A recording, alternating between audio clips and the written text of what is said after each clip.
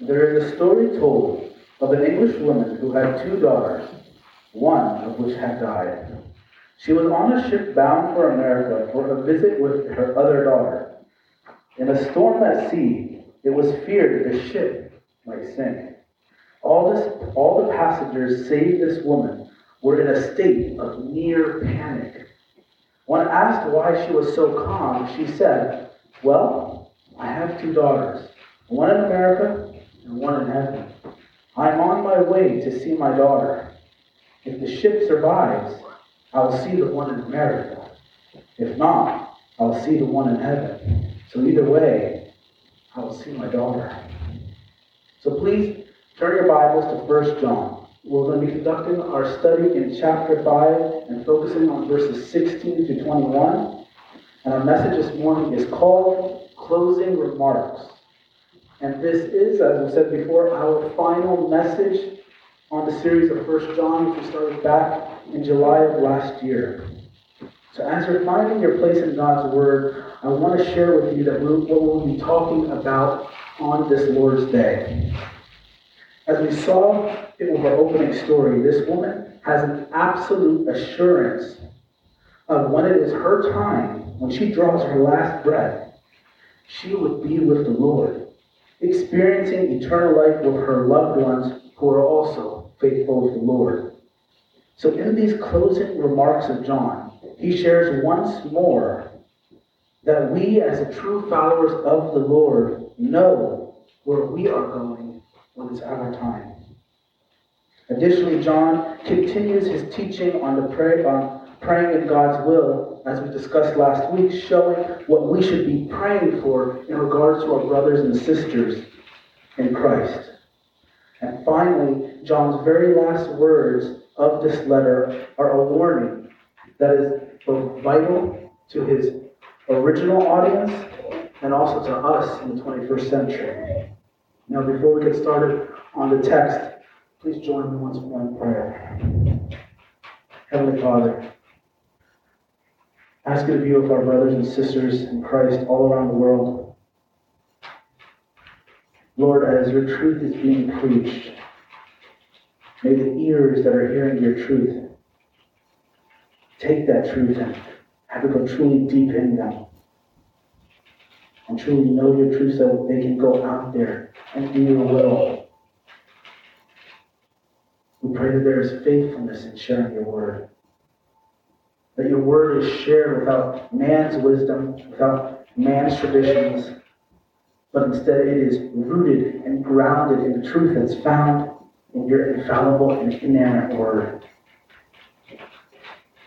Lord, I pray that as people are listening to this message, if they are true believers, and they will have assurance of the faith that they have, they will know where they are going when they draw their last breath. And for anyone who listens to this message, if they do not yet have a relationship with you, may they be compelled, Lord, may they repent of their sins, turn away from it, believe in who you truly are, surrender their lives to you. Lord, we pray this all in your precious Son's name, in Jesus' name. Amen. So our text this morning is 1 John chapter 5, verse 16 to 21. And our passage reads, "If anyone sees his brother committing a sin not leading to death, he shall ask, and God will give him life. To those who commit sins that do not lead to death. There is sin that leads to death. I do not say that one should pray for that. All wrongdoing is sin, but there is sin that does not lead to death. We know that everyone who has been born of God does not keep on sinning, but he who was born of God protects him. The evil one does not touch him. We know that we are from God, and the whole world lies in the power of the evil one. And we know that the Son of God has come and has given us understanding, so that we may know him who is true, and we are in him who is true, in his Son, Jesus Christ. He is the true God and eternal life. Little children, keep yourself from idols." So let's take a look at our first point. God will give us life. Verses 16 to 17, what we're first looking at, says again, "If anyone sees his brother committing a sin not leading to death, he shall ask, and God will give him life. to those who commit sin that does not lead to death. There is sin that leads to death. I do not say that one should pray for that. Wrongdoing is sin, but there is sin that does not lead to death. So, the ESV Study Bible has a note about verse 16 that I believe will be very helpful for us understanding this passage. It says, sin not leading to death is sin which forgiveness is possible because forgiveness is sought and God is willing to grant it. Death and eternal life are present spiritual states as well as ultimate actual destinies, hell, heaven. Sin that leads to death is probably sin that is, number one, unrepented of, and number two, of the kind of nature that John has warned about throughout the letter. Resolute rejection of the true doctrine about Christ, chronic disobedience to God's commandments, persistent lack of love for fellow believers, all indications of a lack of saving faith, which will not be forgiven. So John is not saying that the people who commit sins under this category of leading to death are forever unable to receive God's grace. In actuality, John is emphasizing that those who continue with a lack of saving faith are on the path of eternal destruction, being in a state of rebellion against God, habitually practicing sin and wickedness. This makes it completely impossible that one can have a saving relationship in God if this is the case.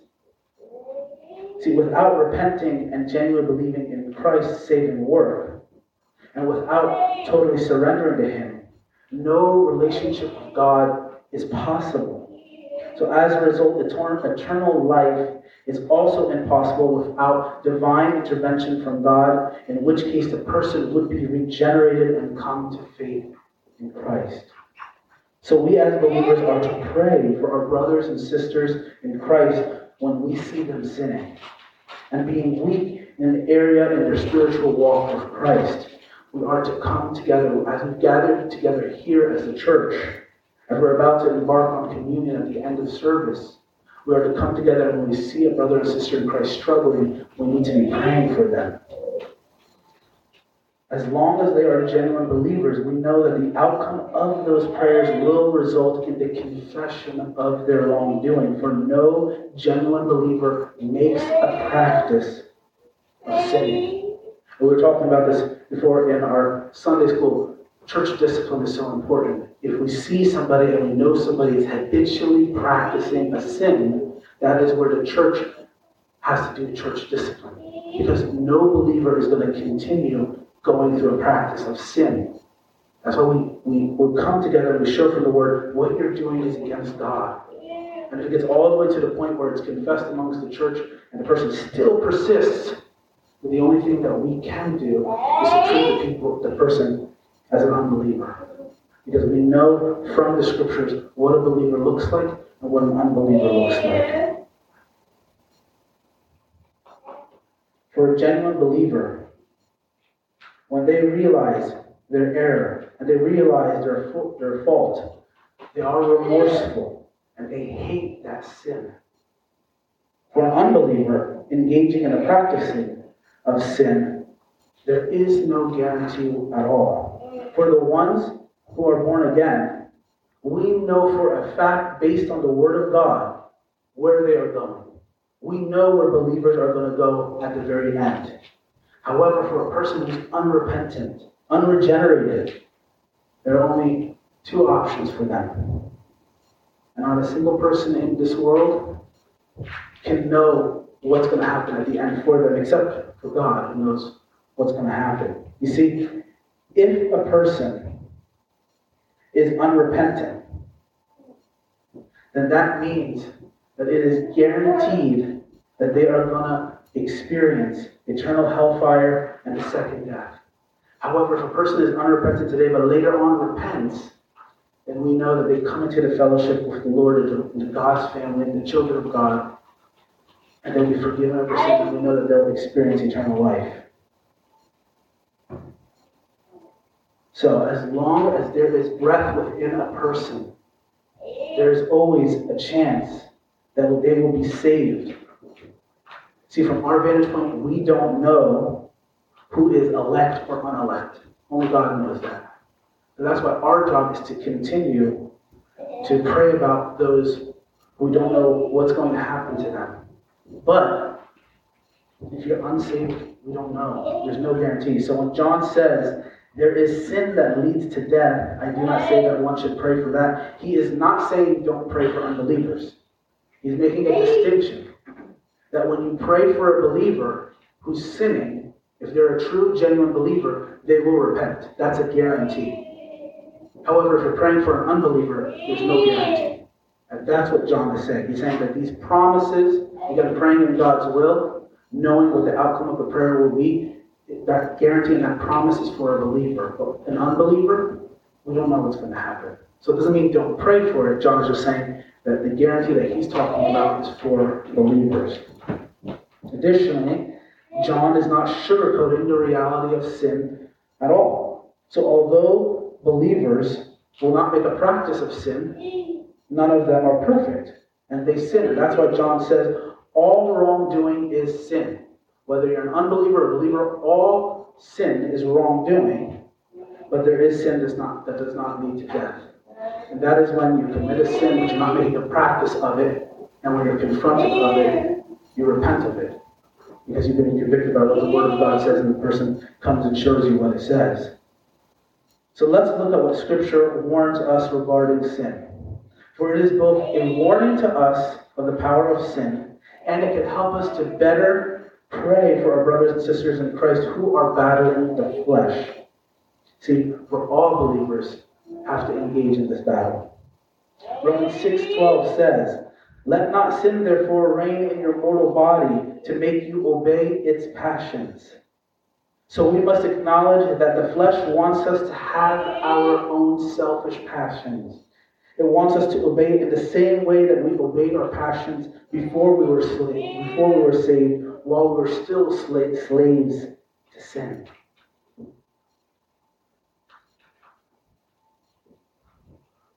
Beloved, remember that Christ has shattered those chains of bondage to sin. You, as a believer, are no longer a slave to sin. You're no longer a slave to your selfish passions. You are no longer a slave to your worldly desires. Remember that God gave you a brand new heart. He took that stone heart and He made it a heart of flesh. He gave you brand new passions that you now have. He gave you brand new desires that line up with His will. And let us be encouraged by the truth found in Hebrews 12, verses 1 through 2. Therefore, since we are surrounded by so great a cloud of witnesses, let us also lay aside every weight and sin which clings so closely, and let us run with endurance the race that is set before us, looking to Jesus, the founder and perfecter of our faith, who for the joy that was set before Him endured the cross, despising the shame, and is seated at the right hand of the throne of God. Brothers and sisters, please do not stop. Continue going. Run the race with endurance. Don't look at the world and all its evils. Set your focus on the one who freed you from the slavery of sin. Keep your eyes focused on Jesus and the promise of eternal life. For your faith is founded on Him, and your faith is perfected in Him. Look forward to your future state in glory, which is nothing to be shameful about. We are to look forward to eternity. We are to look forward to the joy set before us as Christ, while He was on the cross, looked forward to the joy set before Him. Christ had to endure shame on the cross, but He saw the joy set before Him and is now sitting at the right hand of God. So we as believers, we must overcome. We must persevere. We must endure in this life we must overcome and persevere and endure, even while our flesh is tempting you. Just set your eyes on the ultimate prize. Set your eyes on Jesus Christ. When we see a brother or sister in Christ struggling, encourage them. Encourage them from the Word of God. Because we must be both watchful of ourselves and also watchful of other children of God. Just look at the profound truth in Galatians 6:1. Brothers, if anyone is caught in any transgression, you who are spiritual should restore him in a spirit of gentleness. Keep watch on yourselves lest you be tempted. Wise words here that Paul writes. And look at the amazing truth that James shares with us in James 5, verse 19 to 20. My brothers, if anyone among you wanders from the truth and someone brings him back, let him know that whoever brings back a sinner from his wandering will save his soul from death and will cover a multitude of sins. So we, as believers, have a great responsibility for our brothers and sisters in Christ. We must appreciate the power of prayer. And we must pray for the ones who are in fellowship with us. We also need to remember the necessity and the value of confession and accountability. James 5 verse 16 says, therefore confess your sins to one another and pray for one another that you may be healed. The prayer of a righteous person has great power as it is working. We have to understand that. Now some traditions will say, you have to do your prayers with a priest and only he can absolve you of your sins and yada yada. No, Scripture says we are to confess our sins to one another. Okay, we are to surround ourselves with people who will hold us accountable. And they can't hold us accountable unless we confess our sins. So we are not supposed to be ashamed of it. We're supposed to share it and gather together as the church with our brothers and sisters in Christ and be encouraged. This is important. This is why there is no such thing as a lone wolf Christian. This is why we gather here. Again, we were talking about in Sunday school, people are thinking that they can attend church online. And some people may have medical conditions or things like that. That's understandable. But as long as you're able to walk out the door and get to another place, then you can come to church. And there's a point for it. There's a fellowship here. And we're supposed to be united together. We have to be obedient to the words of God. So as followers of Christ, we must love and care for God's children. And understand that on top of all that, Jesus ultimately is the one who protects us. And Satan may harm us in some ways, but he can never touch our salvation. He can never touch our assurance. And with that, let's look at the next point. God will protect us.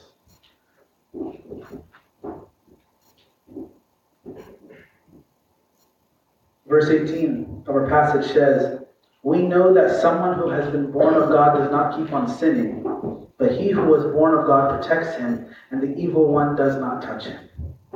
Now, the phrase, he who was born of God, is actually a reference to our Lord and Savior Jesus Christ. Usually when we see the term born of God, it is talking about believers. However, as a proper and essential rule with hermeneutics is the method one uses concerning the practice of interpretation, especially of the Bible and other literary texts. As a vital rule, we must always be aware of the context. And in the context of this term, born of God, that's being used in this passage, it actually clearly points that it's talking about Jesus. The reason that John uses this terminology here is to point to many different facts. It's a point that Jesus, in his physical birth, was born of God in the sense that he was incarnated and sent from God the Father and was conceived by the Holy Spirit. And additionally, in Jesus' resurrection from the dead, he was again born of God in the sense that he rose from the dead and ultimately was brought back to life. So when John is using this term, he's teaching a bunch of theological truths that relate to the divinity of Christ here. The phrase, the evil one does not touch, is referring to how Satan will not touch believers in the sense of causing any kind of permanent spiritual loss or damage. Those who are in Christ are protected from eternal death by Christ. And they are already in possession of eternal life because of Christ. Not because of what we did, but because of Christ. So those who say that they are followers of Christ are protected by Him. And they will always make a practice of righteousness. To think that a believer can make a practice of unrighteousness is to misunderstand the truth that is contained within the whole of the Bible, the whole counsel of God. So look at Romans 6, verses 1 through 2, when Paul says, "What shall we say then? Are we to continue in sin that grace may abound? By no means. How can we who died to sin still live in it?" Paul brings up a very good point here. Paul is saying that a Christian who lives a carnal and wicked life is in fact living a fairy tale. A follower of Christ who does not obey Christ is a contradiction. It's an oxymoron. They are a round square, a dry ocean, a weightless border, a frozen fire, a silent scream. Simply put, they do not exist. The Word of God is clear, as it says in 1 Corinthians chapter 5, verse 17. Therefore, if anyone is in Christ, he is a new creation. The old has passed away. Behold, the new has come. When you look at your testimony, when you say, this is the moment in which I was saved, you have to ask yourself, is that old person dead? Are you a brand new creation? Have you seen changes from when you said you were saved to where you are now, that you were becoming more Christ-like? Those are questions we have to ask ourselves so we know for sure, are we truly a new creation in Christ? As a new creation, we radically act different from our old selves. John, throughout this letter, has been making this point repeatedly, over and over again. He's been saying it. And it can't be any clearer than what it says in 1 John chapter 3, verses 6 through 9. And we covered this very early on in our midway through our study. And here's what John says. No one who abides in him keeps on sinning. No one who keeps on sinning has either seen him or known him. Little children, let no one deceive you. Whoever practices righteousness is righteous, as he is righteous. Whoever makes a practice of sinning is of the devil, for the devil has been sinning from the beginning. The reason the Son of God appeared was to destroy the works of the devil. No one born of God makes a practice of sinning, for God's seed abides in him. He cannot keep on sinning because he has been born of God. John is very clear here. So the one born again is protected from making a practice of sinning. And previously John talked about how the Holy Spirit in us protects us from making a habit of sin. And now John is saying that Jesus too does this. And this truth that John is sharing with us now is seen in other parts of Scripture. In Jude 24, the Word of God says, "Now to him who is able to keep you from stumbling and to present you blameless before the presence of his glory with great joy." The him that's being referred to in that verse, that's Christ. In Revelation chapter 3, verse 10, John records Jesus as saying, "Because you have kept my word about patient endurance, I will keep you from the hour of the trial that is coming on the whole world, and to try those who dwell on the earth." And we also see in John 17, verses 12 to 20, when Jesus is praying his high priestly prayer. That's an amazing passage. I recommend you go and read that in full. Look at what our Lord and Savior says. First talking about the disciples in specific, and then applying this in his prayer to all future believers. This is what he says. "While I was with them, I kept them in your name, which you have given me. I have guarded them, and not one of them has been lost except the son of destruction, that the scripture might be fulfilled. But now I am coming to you, and these things I speak in the world, that they may have my joy fulfilled in themselves. I have given them your word, and the world has hated them because they are not of the world, just as I am not of the world. I do not ask that you take them out of the world, but that you keep them from the evil one. They are not of the world, just as I am not of the world. Sanctify them in the truth. Your word is true. And you sent me into this world so that I sent them into the world. And for their sake I consecrate myself, that they also may be sanctified in truth. I do not ask for these only, but also for those who will believe in me through their word. You see that? He was praying specifically about the disciples, and he says, not just them, but to all who believe. And even within that prayer, as John is showing us, Jesus specifically in that prayer says, I am not praying for the world. He says, I'm praying for my followers. Because that's praying in God's will. Because we know that when we're praying for fellow believers in Christ, they will be obedient. There is a certain way in which they will act. And that's why when we pray, it's important that when we're praying, we understand our theology and our doctrines well. Because if we're praying that way, we're praying in His will. Oftentimes when we don't understand the scriptures, the prayers that we're praying is actually not in His will. It's theologically wrong. And there's no guarantee that that prayer request will be answered because it's wrong. So if you want to be praying in His will, you need to study His word. But on top of that, as we discussed last week, there's a confidence that the Holy Spirit knows exactly what needs to be praying and is helping us and praying for us. So be reassured of that, church. So it is clear then that those who are regenerated are the sons and daughters of God, even though we live in a world that hates us and is in the power of Satan.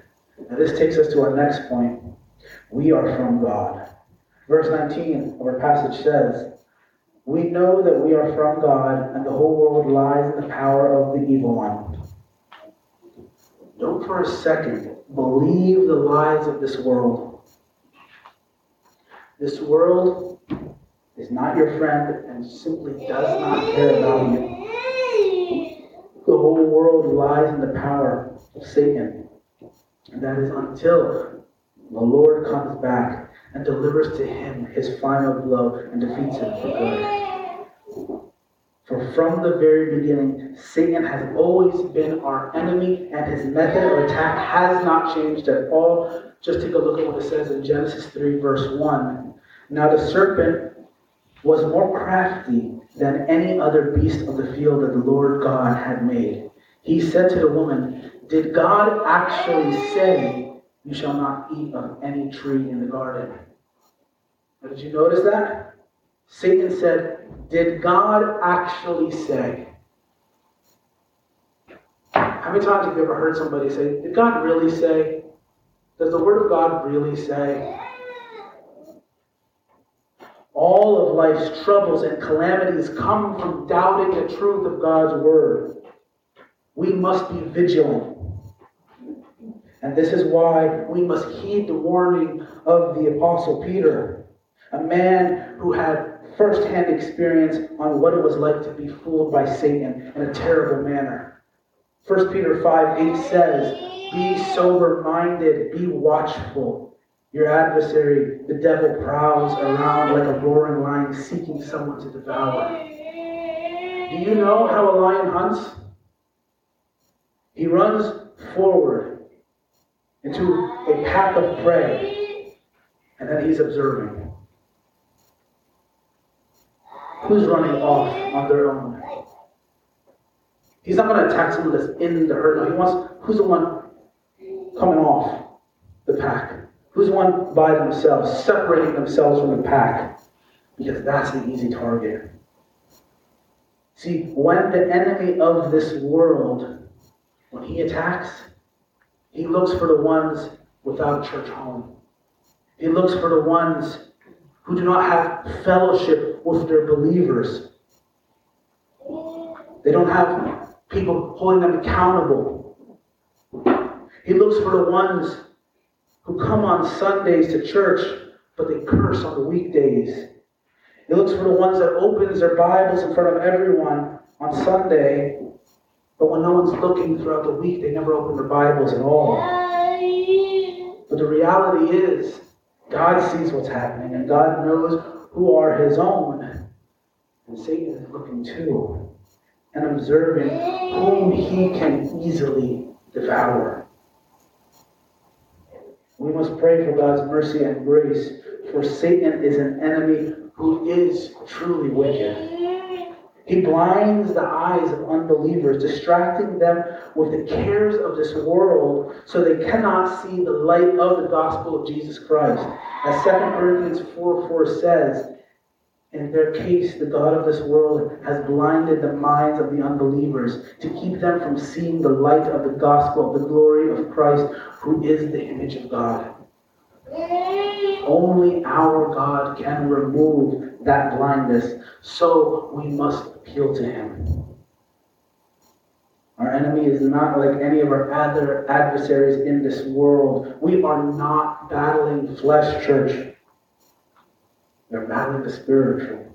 In Ephesians 6:12 it says, "For we do not wrestle against flesh and blood, but against the rulers and against the authorities, against the cosmic powers over this present darkness, against the spiritual forces of evil in the heavenly places." We can't forget the fact that in all of creation, men and women all fall under one group or the other. We are either slaves to sin, something every one of us always starts off with due to the curse of the fall, or if we're saved by grace, we're slaves to righteousness. And that's only made possible if God has mercy on us. Romans 6 verses 16 to 20 says it very clearly. "Do you not know that if you present yourselves to anyone as obedient slaves, you are slaves of the one whom you obey, either of sin, which leads to death, or of obedience, which leads to righteousness? But thanks be to God that you who are once slaves of sin have become obedient from the heart to the standard of the teaching to which you were committed.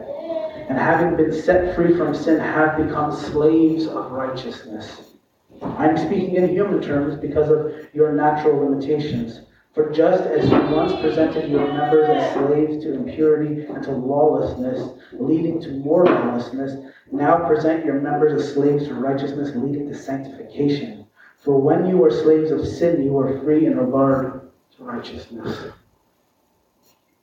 So to be free from being a slave to sin means being a slave to righteousness instead. And that is only made possible due to the work of Christ on the cross and the drawing of God, of us to Himself. Colossians 1 verse 13 says, "He has delivered us from the domain of darkness and transferred us to the kingdom of His beloved Son. For it is Christ who has given us true understanding. And it is Christ, our true God, that gave us eternal life." And this takes us to our next point. God has given us understanding. Verse 20 of our passage says, "And we know that the Son of God has come and has given us understanding, so that we may know Him who is true. And we are in Him who is true, in His Son Jesus Christ. He is the true God and eternal life." Our knowledge of truth does not come from within us, like some kind of Disney movie. Okay, it does not come from any of us particular individuals. We don't have our own individual truths. Something society tries to tell us. Everyone has their own truth. The truth is found only in God alone. And Christ, our Lord and Savior, reveals that truth to us. And that is how we can come to a proper understanding of what saving faith looks like. As 1 Thessalonians 3 verse 11 says, "Now may our God the Father Himself and our Lord Jesus direct our way to you." And as John 17 verse 25 to 26 says, which quotes Jesus yet again saying another powerful statement from His high priestly prayer. "O righteous Father, even though the world does not know You, I know You. and these known that you have sent me. I made known to them your name, and I will continue to make it known, that the love with which you have loved me may be in them, and I in them. In the gospel accounts, Jesus reveals to us the truth that was already revealed in the Old Testament. However, we with our human minds did not fully understand it. He shared what it truly means to be born again. And he provided us proof of the reliability of Scripture when he showed us how it was used. He taught us how to properly interpret Scripture. He showed us how all of the Old Testament was all about him and pointed to him. He rose from the dead after his sacrifice on the cross and ministered to the apostles, who then shared that knowledge, and we have that record in the epistles of them teaching the church.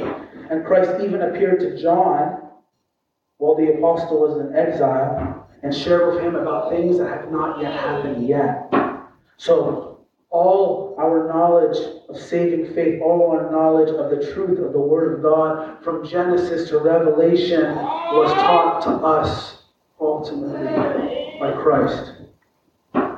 As our passage says, he is the true God and eternal life, or as John 17:3 puts it, and this is eternal life, that they know you, the only true God, and Jesus Christ whom you have sent.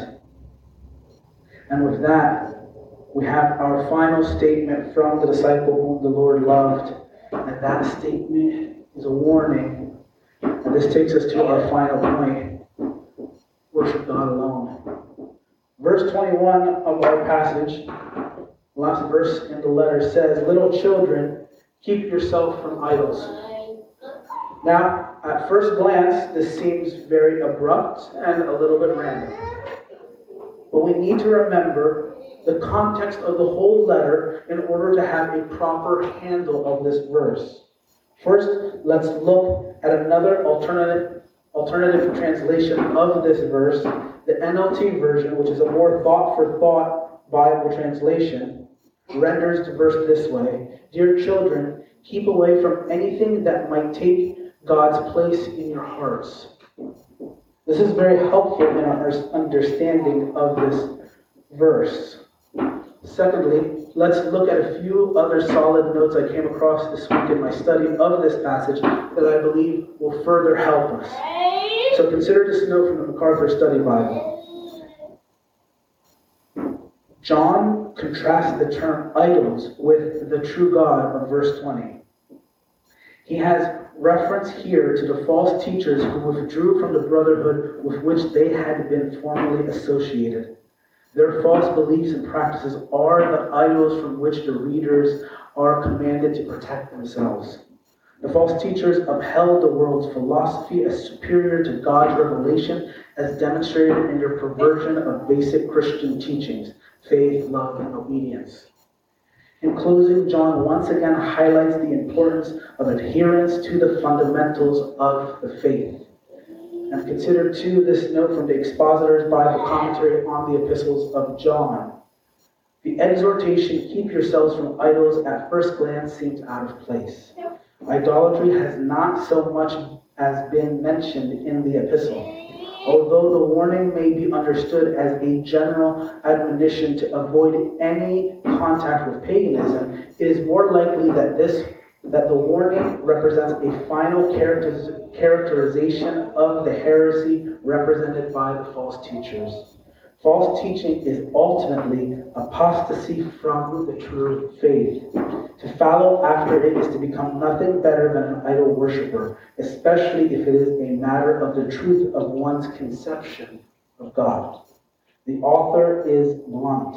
The false teachers propose not the worship of the one true God made known in his Son Jesus, but a false God, an idol they have invented. And we know that the Word of God speaks of idolatry and the warnings against it. As it says in Deuteronomy chapter 6, verse 13 to 14, "It is the Lord your God you shall fear. Him you shall serve, and by his name you shall swear. You shall not go after other gods, the gods of the people who are around you. in Exodus 20, verse 3, which says, "You shall have no other gods before me."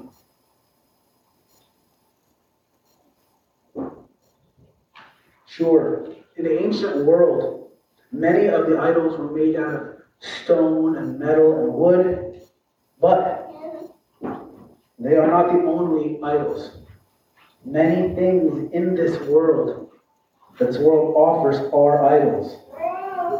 And this is why we are constantly warned not to love the things of the world. John says earlier in this epistle in 1 John chapter 2, verse 15 to 17, "Do not love the world or the things in the world.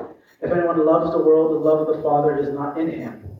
For all that is in the world, the desires of the flesh, the desires of the eyes, and the pride of life, is not from the Father, but from the world. The world is passing away along with its desires, but whoever does the will of God abides forever." James, the brother of our Lord, similarly warns of the appeal of the world and its dangers. James 4:4 says, "You adulterous people, do you not know that friendship with the world is enmity with God? Therefore, whoever wishes to be a friend of the world makes himself an enemy of God." Very strong words.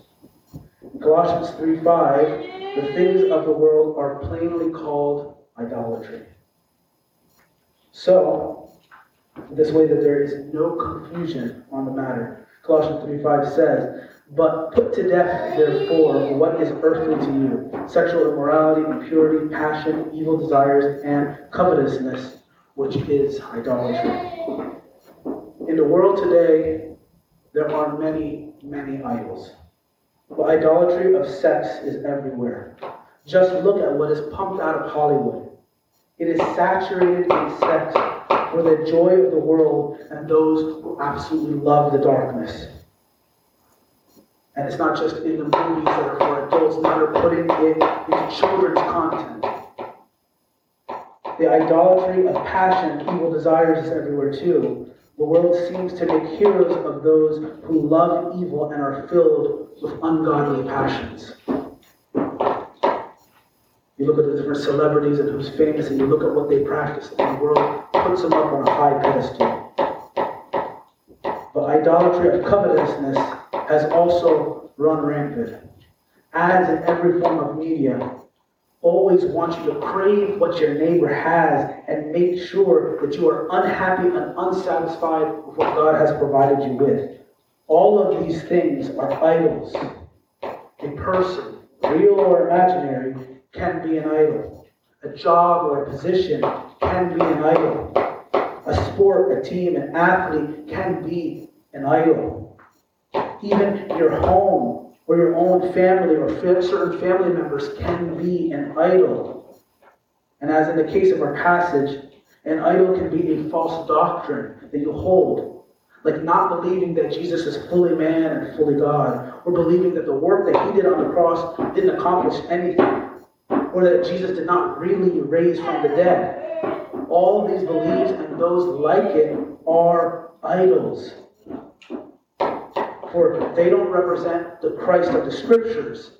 Instead, there is a Jesus that was made, that was created in man's image, instead of what Scripture says. Simply put, anything that we place above the Lord is an idol and needs to be knocked down. For the one who is an idolater, there is no hope unless they repent and believe. As Revelation 21:8 says, "But as for the cowardly, the faithless, the detestable, as for murderers, the sexually immoral, sorcerers, idolaters, and all liars, their portion will be in the lake that burns with fire and sulfur, which is the second death."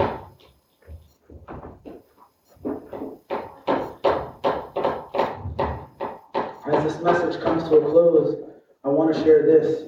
Especially with the Super Bowl coming right around the corner, I felt it was very appropriate. When does sports as entertainment become sports as idolatry? Consider this banner scene at Lambeau Field in 1996. The season the Green Bay Packers won the Super Bowl in New Orleans and their quarterback, Brett Favre, was named the most valuable player. Our Favre, who art in Lambeau, hallowed be thy arm. The bowl will come, it will be won in New Orleans as it is in Lambeau. Give us this Sunday our weekly win, and give us many touchdown passes, but do not let others pass against us.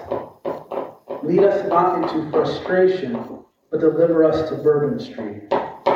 Divine is the MVP, the best of the NFL, and the glory of the Cheeseheads, now and forever. Go get 'em. Apparently, some fans recognize their team support for what it really is: worship. However, for those who are in Christ, we worship the Lord. And we praise God for the sacrifice that His Son made for us so that it made it possible for us to have a relationship with Him. And it is now about that remembrance of that great and amazing sacrifice of our mighty Savior that we bring our attention to. So as we begin our communion portion of the service, I want to invite now every genuine, born-again believer in the room to partake in this act together. If you do not yet know the Lord, or do not have a relationship with Him, or if you're under church discipline from this church or another church, then I will ask you to wait until you've resolved your issue before participating. As you came in, you should have gotten one of these communion packets. Again, if you haven't got it, raise your hand. Someone will get it to you.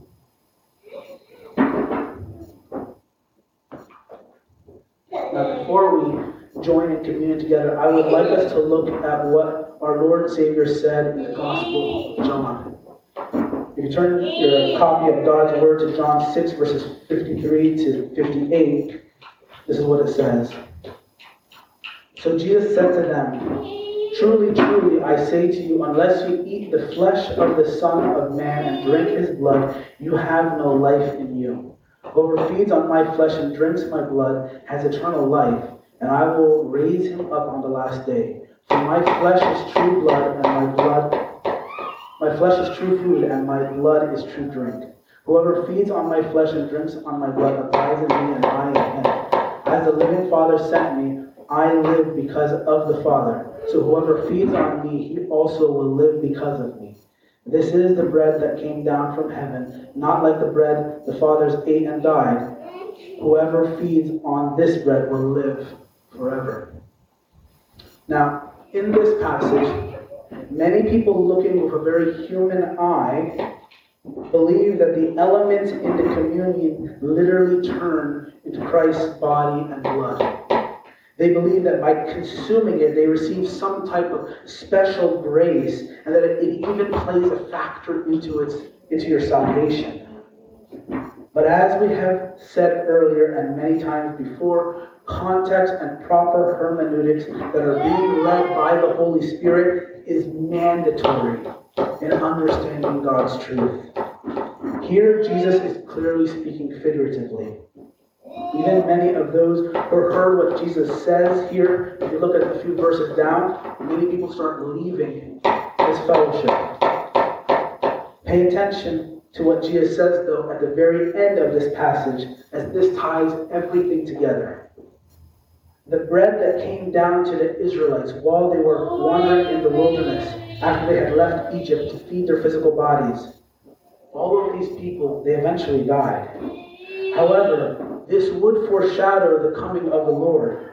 In like manner, Jesus came from heaven for His people, His sheep. And whoever has communion with Him or fellowship with Him will have eternal life. And the communion service, which Jesus instituted after He said these things later on, is a symbol of our communion with Him. So Jesus is the superior bread of life. That's the message that Jesus was saying. Just like He told the woman at the well that He is the living water. Now, He did not mean that He is physically water to be consumed literally. So likewise, in this case, the bread and wine, or the bread and the juice, is not meant that it physically transforms to Christ's body and blood. Jesus was talking about focusing on a relationship with Him and not having a misguided or unhealthy focus on a ritual practice or the elements that are used in that practice. When we participate in communion together now, we are remembering what He did on the cross at Calvary. That is the point of communion. It's remembrance of that. It is a powerful symbol and a powerful remembrance of a significant event that is essential in the believer's life. So let us thank Him for voluntarily giving His life for His sheep. Let us thank Him that He paid a debt that was impossible for us to pay. Let us thank Him that He did not leave us in judgment and wrath because we deserve that. But He didn't leave us there. So if you get your packets out and open the top part, I'll get bread out. And Jack, will you pray for us before we partake in the bread together? Heavenly Father, thank you for this part in the communion service where we take the bread, a symbol of your body that was broken for us on Calvary's cross. Jesus' precious soul. Amen. The Word of God says in Luke 22:19, and He took bread, and when He had given thanks, He broke it and gave it to them, saying, this is my body, which is given for you. Do this in remembrance of me.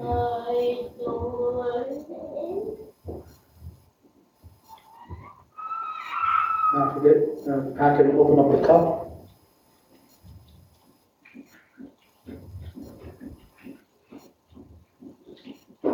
And Ted, will you pray for us before we partake in the cup together? Heavenly Father, we come before you and just thank you for the blood that we shed on the cross, for that blood that washes away our sins.